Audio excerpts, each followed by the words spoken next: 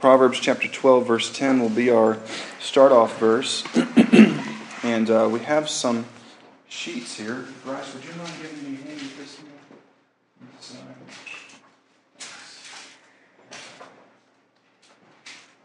This is just basically an outline that you guys can have for further reference.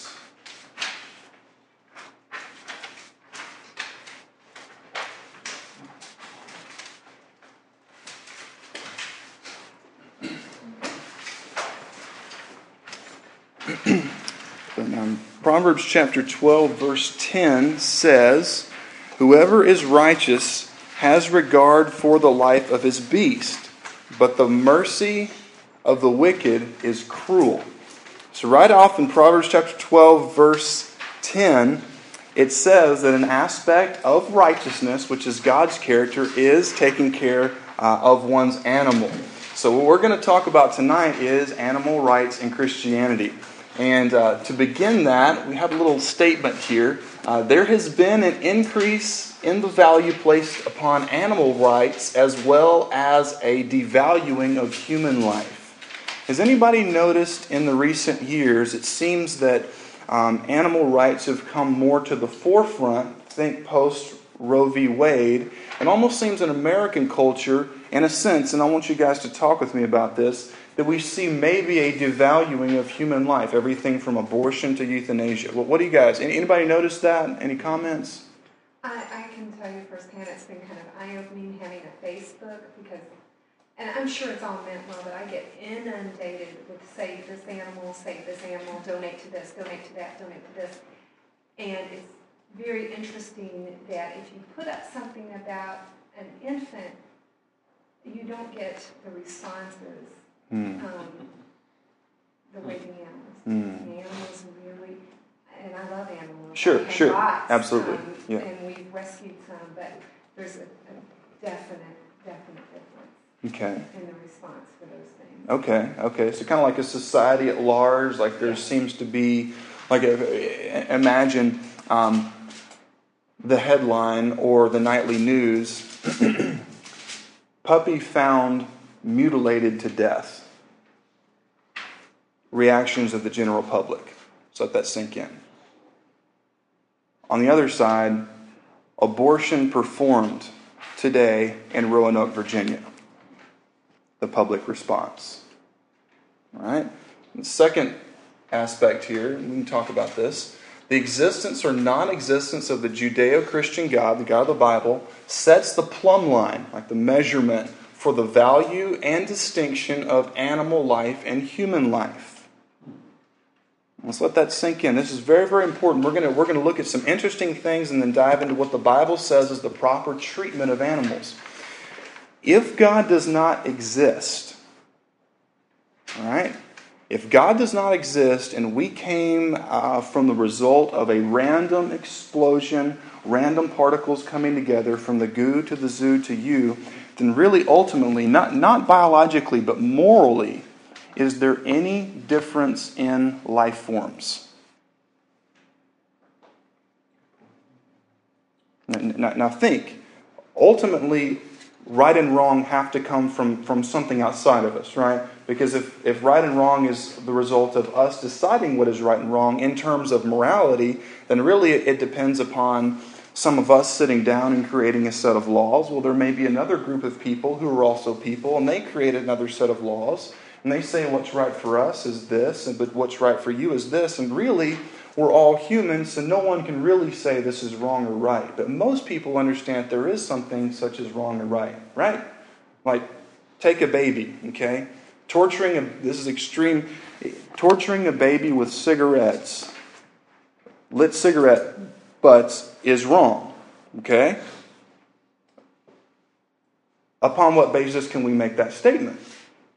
Well, because of God's nature, right? Rights come from God. We know innately that is something wrong to do. But if God does not exist, then really the only difference between, we're going to look in just a few moments, a dog or a pig and a boy, it really is biological diversity, right?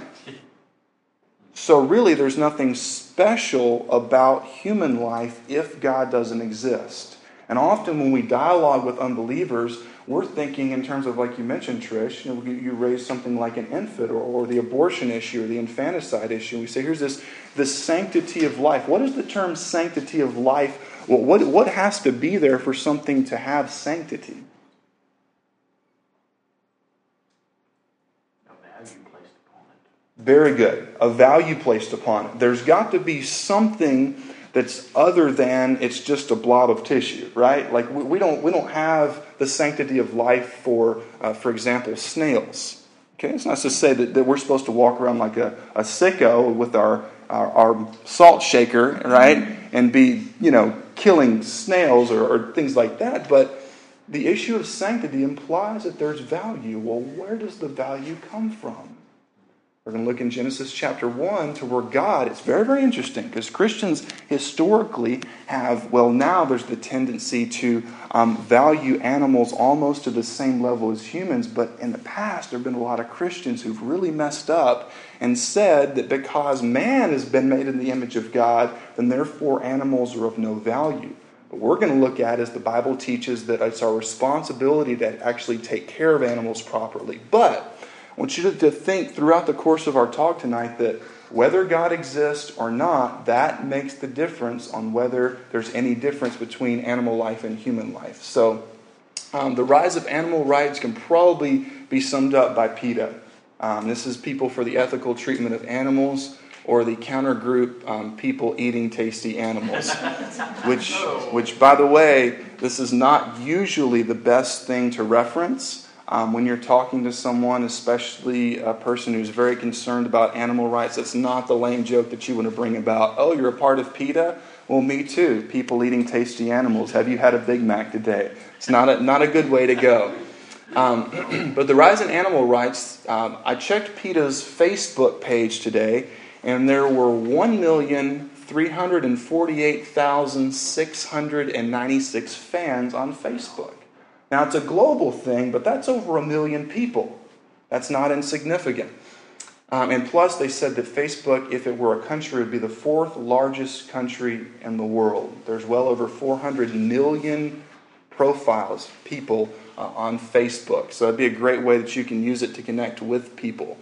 On PETA's webpage, there's also another group called the Animal Liberation Front, or ALF. And they've actually at one time been placed, and this is previous to this administration, it's back in the 90s, they were placed on a terror watch list. And then on their page, we're going to look at some of these in just a few moments. The ALF's page, there's the ARM, the Animal Rights Militia. So these are all connected in one sense or another. And this right here,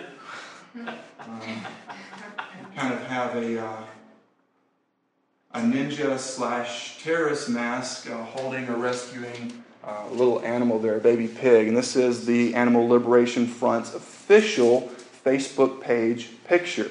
Now, what in the world do ski masks, ninja masks, and pigs have to do with animal rights and Christianity? Here's what it has to do. And this is from the website. And all this stuff will be online if you guys want to go check it out.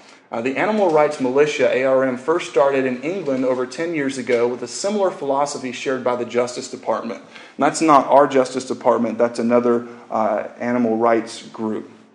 While supporting the Animal Liberation Front and other strategies, ARM believes that the Animal Liberation Front does not go far enough with regards to direct action. More effective victories can be achieved with poisoning hoaxes and other such strategies. In other words, what that would be is they would break into a factory or food production place that has to do with using animal parts or animal experimentation, and they would claim that they have poisoned the food supply, which would probably cause the company to go under.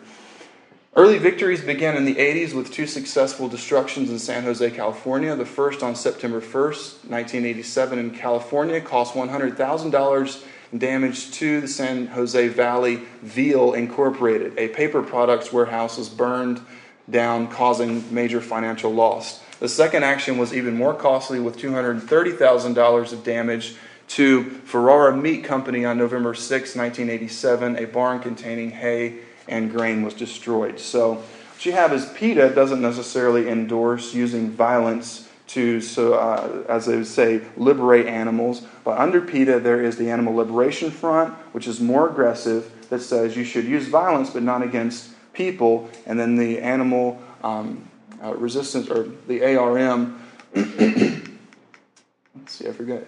Yeah, the Animal Rights Militia says that you can even go so far as not just to burn down buildings, but use violence against humans because humans are experimenting on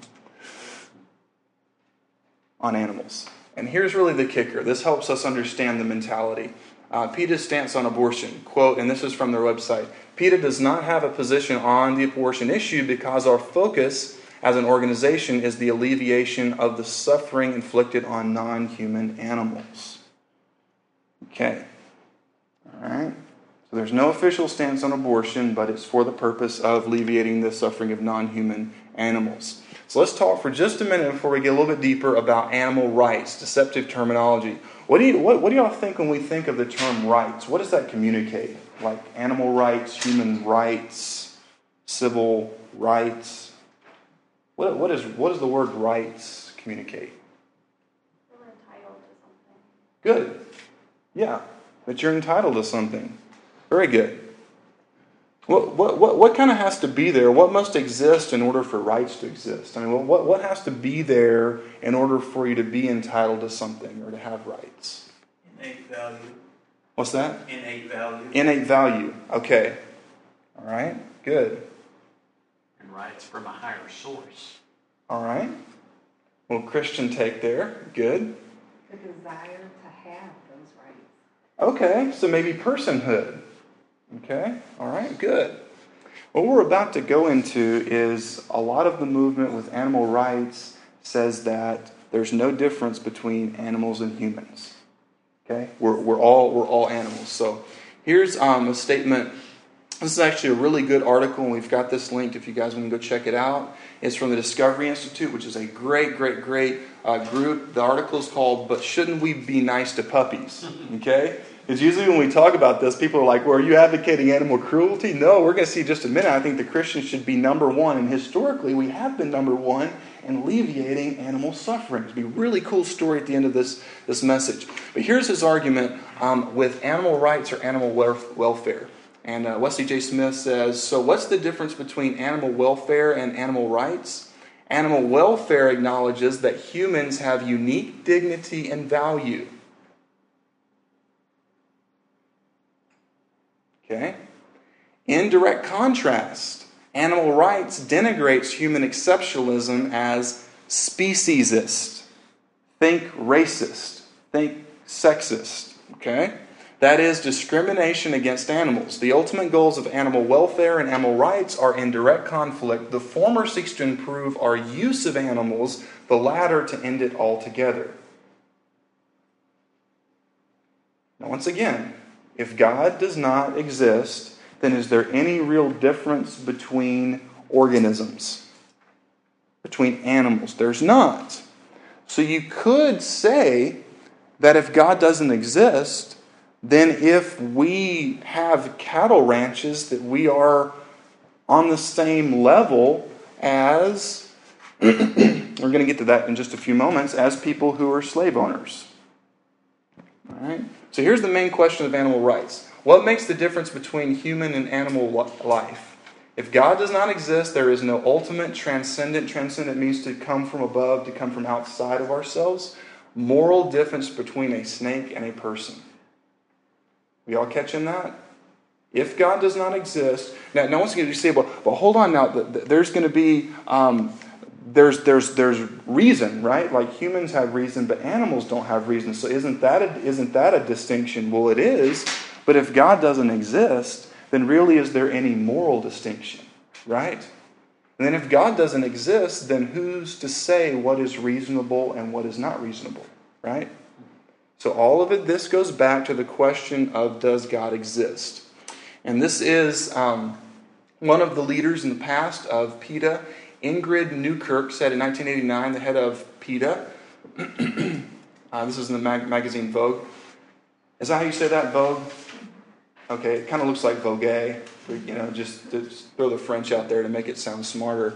Animal liberationists do not separate out the human animal, so there is no rational basis for saying that a human being has special rights. And here it is. A rat is a pig, is a dog, is a boy. They are all mammals. What do y'all think about that? Talk to me. Well, it takes, I see this, so because we're so connected with it in our family, the part to dehumanize a human and animalize them, and then the part to humanize an animal, which is really to try and make things equivalent. But it takes a lot of risk to have sociality and relationships with other humans. Because when you open up to another human, they see your faults and they can call you on it. You don't have the same risk to have a relationship with a pig or a dog or a snake. Good point.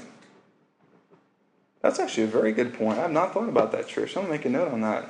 Now, that's Maybe my moment. Please write it down. Yeah. Start throwing down on some Socrates in a little bit. Yeah. Pull out but yeah, that's a great point. There was once something we'll touch on a little bit later, but about the increasing emphasis of money and care that people put towards their pets. Not feeding, not basic stuff, but then especially for Christians, do I spend more money on things that my pets don't need than I do on missions? So if humans are merely higher animals, then we could say this. And in fact, this is exactly what some of the really extreme animal liberation people claim. Number one, cattle ranching is equivalent to slavery. Right?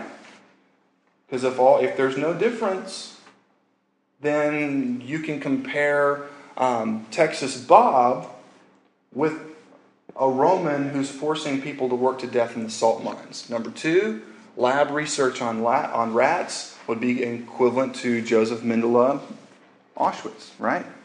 The worst of the worst. So if we believe that all of this is equal, that we're all equal, then why wouldn't you break into a mink farm and try to free them, right? Why wouldn't you try to burn down maybe a place that was using some type of lab research? And this is not Michael J. Fox, this is another guy, Michael W. Fox, one of the leaders in the animal liberation movement. He wrote this book called Inhumane Society, The American Way of Exploiting Animals. And he says in Washingtonian magazine, we are not superior. There are no clear distinctions between us and animals. Right? We get in the mindset so far. Because a lot of times we see, why in the world would you do that? Why would you say that? Because this is the mindset, this is the worldview that's behind it. And here's our good friend Peter Singer, called Dr. Death, because he advocates that it's okay up until around 2 years old for the parent to take the life of their child because the child is not yet, quote, a person. Because personhood means that you're conscious. And he claims that before 2 years old that no human child is actually conscious. And if God does not exist, then if you buy a dog and the dog doesn't work out and the best way to take care of the dog is to euthanize it, then you euthanize the dog. If the kid doesn't work out, then you euthanize the kid. You see the logic? And he says, and I quote from his book, Animal Liberation, A New Ethic for Our Treatment of Animals. He says, surely there will be some non-human animals whose lives, by any standards, are more valuable than the lives of some humans. And then this is actually a really cool article that our very own Baptist Press picked up on several years ago. And the article is called Christianity Harmful to Animals, Animal Rights Godfather Says. And that is Peter Singer. And the article says, and we quote, Singer rejected what he termed the standard view that most people hold. And it's this: that just being human makes life special. He told one questioner from the audience, quote, I hope that you don't think that just being a biological member of the species Homo sapiens means that you do have a soul, and being a member of some other species means they don't. I think that would trouble me. I am an atheist. I know that is an ugly word in America. Very interesting. And someone says, but Jeff, no, reason, if God doesn't exist, then that's fine, but reason is the difference. I'm just going to read this here. If God does not exist, then what is reasonable ultimately rests upon personal opinion, right? Because what I may say is reasonable may maybe not be what you think is, and vice versa. And if God does not exist, then who is to say that one opinion is better than another? What is reasonable for one may not be reasonable for the other, and in the view of Solomon and Ecclesiastes, the fool and the wise man ultimately in the end are one and the same. That's what Solomon says in Ecclesiastes chapter 3, that in the end, if God does not exist, life under the sun, everything's meaningless, and he says that man and the beast are the same. And Solomon was now Solomon obviously didn't believe that, but he's saying that under the sun, if God does not exist, then we're all simply organisms. Some of us just pollute more than others, and that's another argument by the Animal Liberation Front. So, y'all ready to get to the Bible? Okay, here we're going to look through just a few verses on the biblical view of the proper treatment of animals. Number 1. In the beginning, let's go to Genesis. We're going to be there for just a few minutes. Genesis chapter 1 and verse 31. And this is so good, especially when you're talking to people today that are very concerned about animal rights and they think that Christians are the ones who are wanting to destroy the earth and torture animals. It's very, very cool. So number 1, in the beginning, there was no conflict between humans and animals. Notice Genesis chapter 1, verse 31. This is after God had created everything. The Bible says, and God saw everything that he had made, and behold, it was very good. Notice that there was no conflict, there was no death, there was no red tooth and claw whatsoever. God created it, it was all good. Number 2, in the beginning, God instituted mankind as a steward or as a manager of animals and the earth. Notice, let's go back to verse number 26. And the Bible says, then God said, let us make man in our image after our likeness. And let them have, here's the key word that throws a lot of people off. Somebody remember what it says right there? Let them have what? Dominion. Okay, let's stop right here. For us today, what does dominion usually have a really good connotation? Oh, whoa, okay. If someone were to say, you go into your new job and say, your boss has dominion over you. Well, I mean, what does that communicate to us, the word dominion today? Subduing, okay. Abusive power. Oppressing, abusive power, okay. All right. Reminded us sometimes of the way we viewed our parents when we were little kids and chores and so forth. Like, dominion is not a good thing. So, number 3, and this is going to be very, very interesting. Number 3, biblical view on the proper treatment of animals. Dominion does not automatically mean exploitation. And that's fundamental for us as Christians to understand. Rather, it refers to authority and leadership. And this is the word in the Hebrew that's used for dominion. Okay? And literally, it's a Joseph. All right, and that's basically the hardcore command that you can give in the Hebrew language. That's the tense or the stem that it's in. So when God's saying right here that let them have dominion, and then he says over in verse 28, be fruitful and multiply, fill the earth and subdue it, and have dominion over the fish of the sea and over the birds of the heavens and every other living thing that moves on the earth. God is literally commanding mankind to be stewards of the creation. And so dominion is neutral. Now notice how this is going to connect back. And until I was studying for this message, I had never seen this in Genesis 1. Dominion is neutral. Its goodness or badness depends upon who is exercising the dominion. Good king. Good kingdom. Bad kingdom, you don't want to live there. Now, go with me back to verse 26. All right, God is saying, let us make man in our image. And then in verse 27, so God created man in his own image. And in the image of God, he created them, male and female. He created them. So mankind was just created in the image of who? Of God. Now, notice what God does in verse 28. God tells them to be fruitful, multiply, fill the earth, subdue it, and have dominion over everything. So it's like this. God creates mankind in God's image. God gives them the world that He created, and then He tells them to govern and have authority over it. But in whose image were they just created in? God's image. The one of ultimate goodness and joy and mercy and righteousness and perfection. So God's literally like, okay, here I am. I'm creating you to have my moral nature, to know right and wrong, to do that which is right. And here's what I'm giving you to take care of. In other words, take care of the creation in the same way that you were created, in the image of God. And when we think about how God takes care of us, since we're created in His image, our care of not only, we're going to get to this in this series, Christianity and the Environment, not only how we take care of animals, but how we take care of God's earth as well. And so Genesis 1:27, the image of God, man's dominion of the earth should reflect God's character and nature. And that is absolutely, you guys think that's a cool aspect? I mean, I think that it is just unbelievable when we think about that God has created us, He takes care of us because of who He is, and then in the same way we're to take care of what He gave.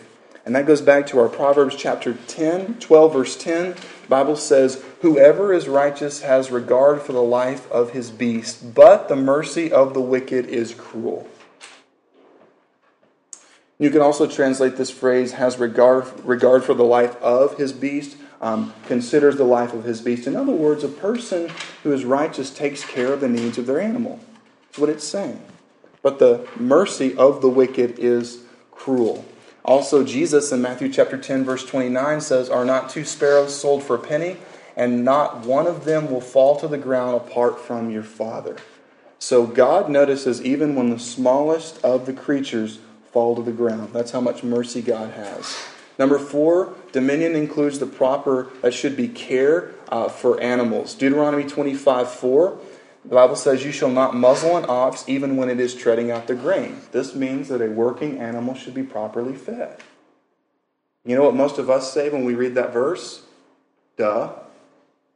But in a lot of areas in the world, especially in the past, and we're going to look at William Wilberforce here in just a few moments, animal cruelty was a way of life. Not animal cruelty today where we say, I didn't bring my dog for a 5-mile run and give it a T-bone steak at the end. Like real, legit animal cruelty. New Testament, especially when this was given in a very, very, very cruel world where God says, feed your animals well when you work your animals hard. Deuteronomy chapter 5, verse 14. Notice when God says the Sabbath, He includes the animals as well. In other words, He's saying that animals are not to be worked to death. Animals are supposed to have a day of rest like us. And in many parts of the ancient world, animals were literally worked to death because there were plenty of them. You just worked it, just kind of like a salt mine worker in the ancient Roman world. Once this one gives out, you pitch it over the cliff and get another one to come back in. God says, let your animals rest. This was revolutionary when it was given. Psalm 23, 1 through 4, John 10, 1 through 15, Luke 15, 3 through 7. This is the coolest part of this study for me. Jesus models Himself as the Good Shepherd. Remember we heard that when we were kids? Jesus says, I am the Good Shepherd. My sheep hear my voice. You know that Jesus gives the model. Okay, like what am I like? Jesus says, I'm like one who takes good care of their animals. I'm like one who leads their animals away from what will kill them. And 2, as it says in Psalm 23, to water to drink, to food to eat. And if one wanders away, I'm going to go pursue that one and bring it back. Jesus is the perfect shepherd. So Jesus models His care for us off of one who takes good care of their animals. Number 5, proper care for animals reflects our future redemption. Isaiah 11, 6 through 9, it talks about the wolf shall dwell with the lamb, the leopard shall lie down with the young goat, the calf and the lion and the fatted calf together, and a little child shall lead them. The cow and the bear shall graze. And this is not poetry, this is prophecy. Their young shall lie down together, and the lion shall eat straw like the ox. The nursing child shall play over the hole of the cobra, and the weaned child shall put his hand on the adder's den. They shall not hurt or destroy in all my holy mountain, for the earth shall be full of the knowledge of the Lord as the waters cover the sea. So one day, God's going to take care of every type of legitimate animal cruelty, and everything's going to work together. So because Proverbs 12:10, the righteous man takes care of the needs of his animal, in doing that, we're reflecting the nature of our Creator, and we're giving, in a sense, a picture of the way it's going to be one day. And William Wilberforce, how many of you have seen the movie Amazing Grace? Came out a few years ago. If you haven't seen it, it's an incredible movie.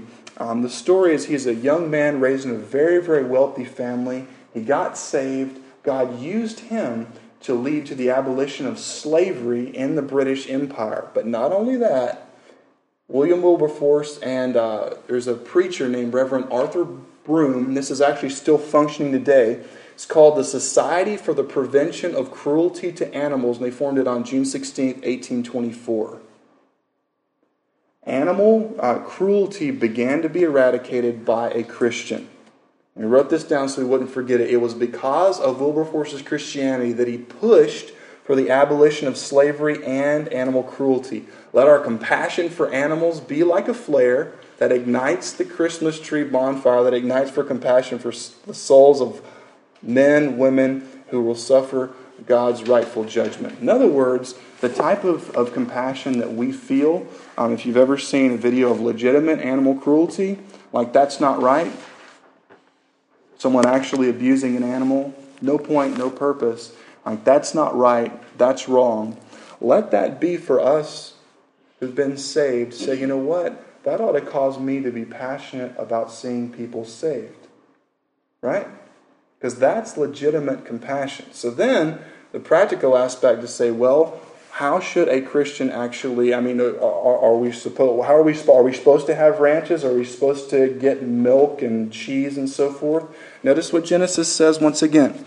In verse number 28, God says to fill the earth, subdue it, and have dominion over everything. In other words, man is supposed to use the creation, that means the environment and animals, for the benefit of man. And the benefit of man does not mean that it's cruelty to animals. Okay, that's a fundamental difference that people have to understand. And once again, if God does not exist, then what difference do you think that would make in our use of, let's say, farming? If God doesn't exist, then we're all what? All beings are what? We're the same, right? But if God does exist, then God has placed animals on the earth for the benefit of man, and in man taking care of the animals, man is learning how to be like his Creator because God takes care of us. See how it all connects together? That's why it says in Proverbs 12:10 that even the mercies of the wicked are cruel. So, any questions on this? I have a question. Yes. It's obvious that it's really easy for people who do not believe in God to purport and, equivalize animals and humans. Mm-hmm. But what about those of us who have family or friends who aren't Christians? What have they bought into to make that almost like animal worship for them, but they claim to be Christians? Animal worship like? Obsessive with animals. Like that spotted owl thing in the Northwest. Mm. Actually, when we lived up in Seattle, there was a case of a guy who had gone into a forest and had shot a spotted owl and had tied it to the front of his truck. And he came driving into a town, a mob mobbed him and almost beat him to death. Wow. Mm. Of course, the moral of that story is it wasn't real bright in the Northwest. Right. Yeah, you don't want to. Knowing their tendencies. But that shows how far it's gone, Mm-hmm. where some people call them enviro Nazis, but I think that's too harsh a word. But I think people do have a somewhat of a skewed view of a relationship of man to animals, to where they almost value the animals over Right. human life. Right.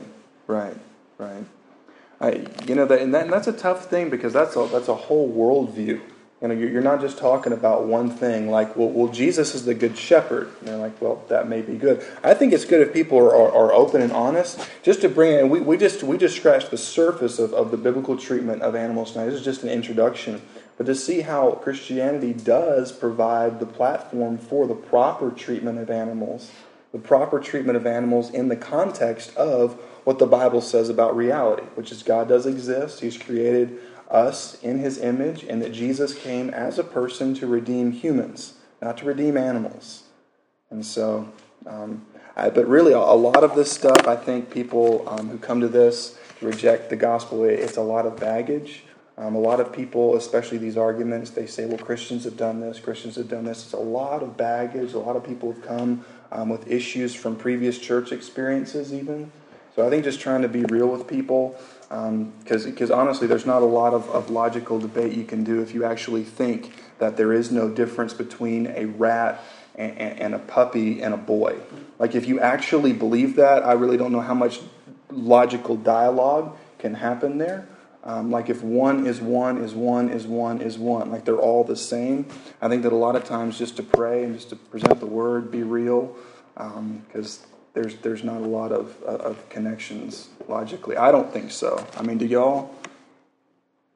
To equate all the same? But once again, it goes back to whether God exists. So that's what I actually do with a lot of my, I know we got to go, my philosophy classes, because I've never taught. Liberty's given me the opportunity to teach apologetics for them online this semester, which will be very cool. We can do some of that here as well. But I've never taught at a Christian school. It's always secular environments. And all these ethical questions always came back to, does God exist? So, and really, that takes us out of, saying, well, you spend too much money on your dog or this or that, to the real question, if God exists, then everything else falls into line. If God exists, then obviously Christianity is the best bet, for anybody who's done the research. So, but ultimately, it's the Lord who breaks through the heart, and we should pray for that and just let people see our humility. But thank you guys for studying this with me, and all the notes will be up online if you want to. We've got actually another section on here about sport hunting, which is I think a very, very good treatment of that. And just to give you the biblical rationale, it's okay. But if you want to go check some, because you will, if you are a Christian, you are a hunter, and you get out of a certain area of the United States, you will be asked. I've been asked you before. So do you hunt? Kind of like, are you a murderer? So it's a good way to treat it from the Bible. So let's pray, and thank you guys for studying this with me tonight.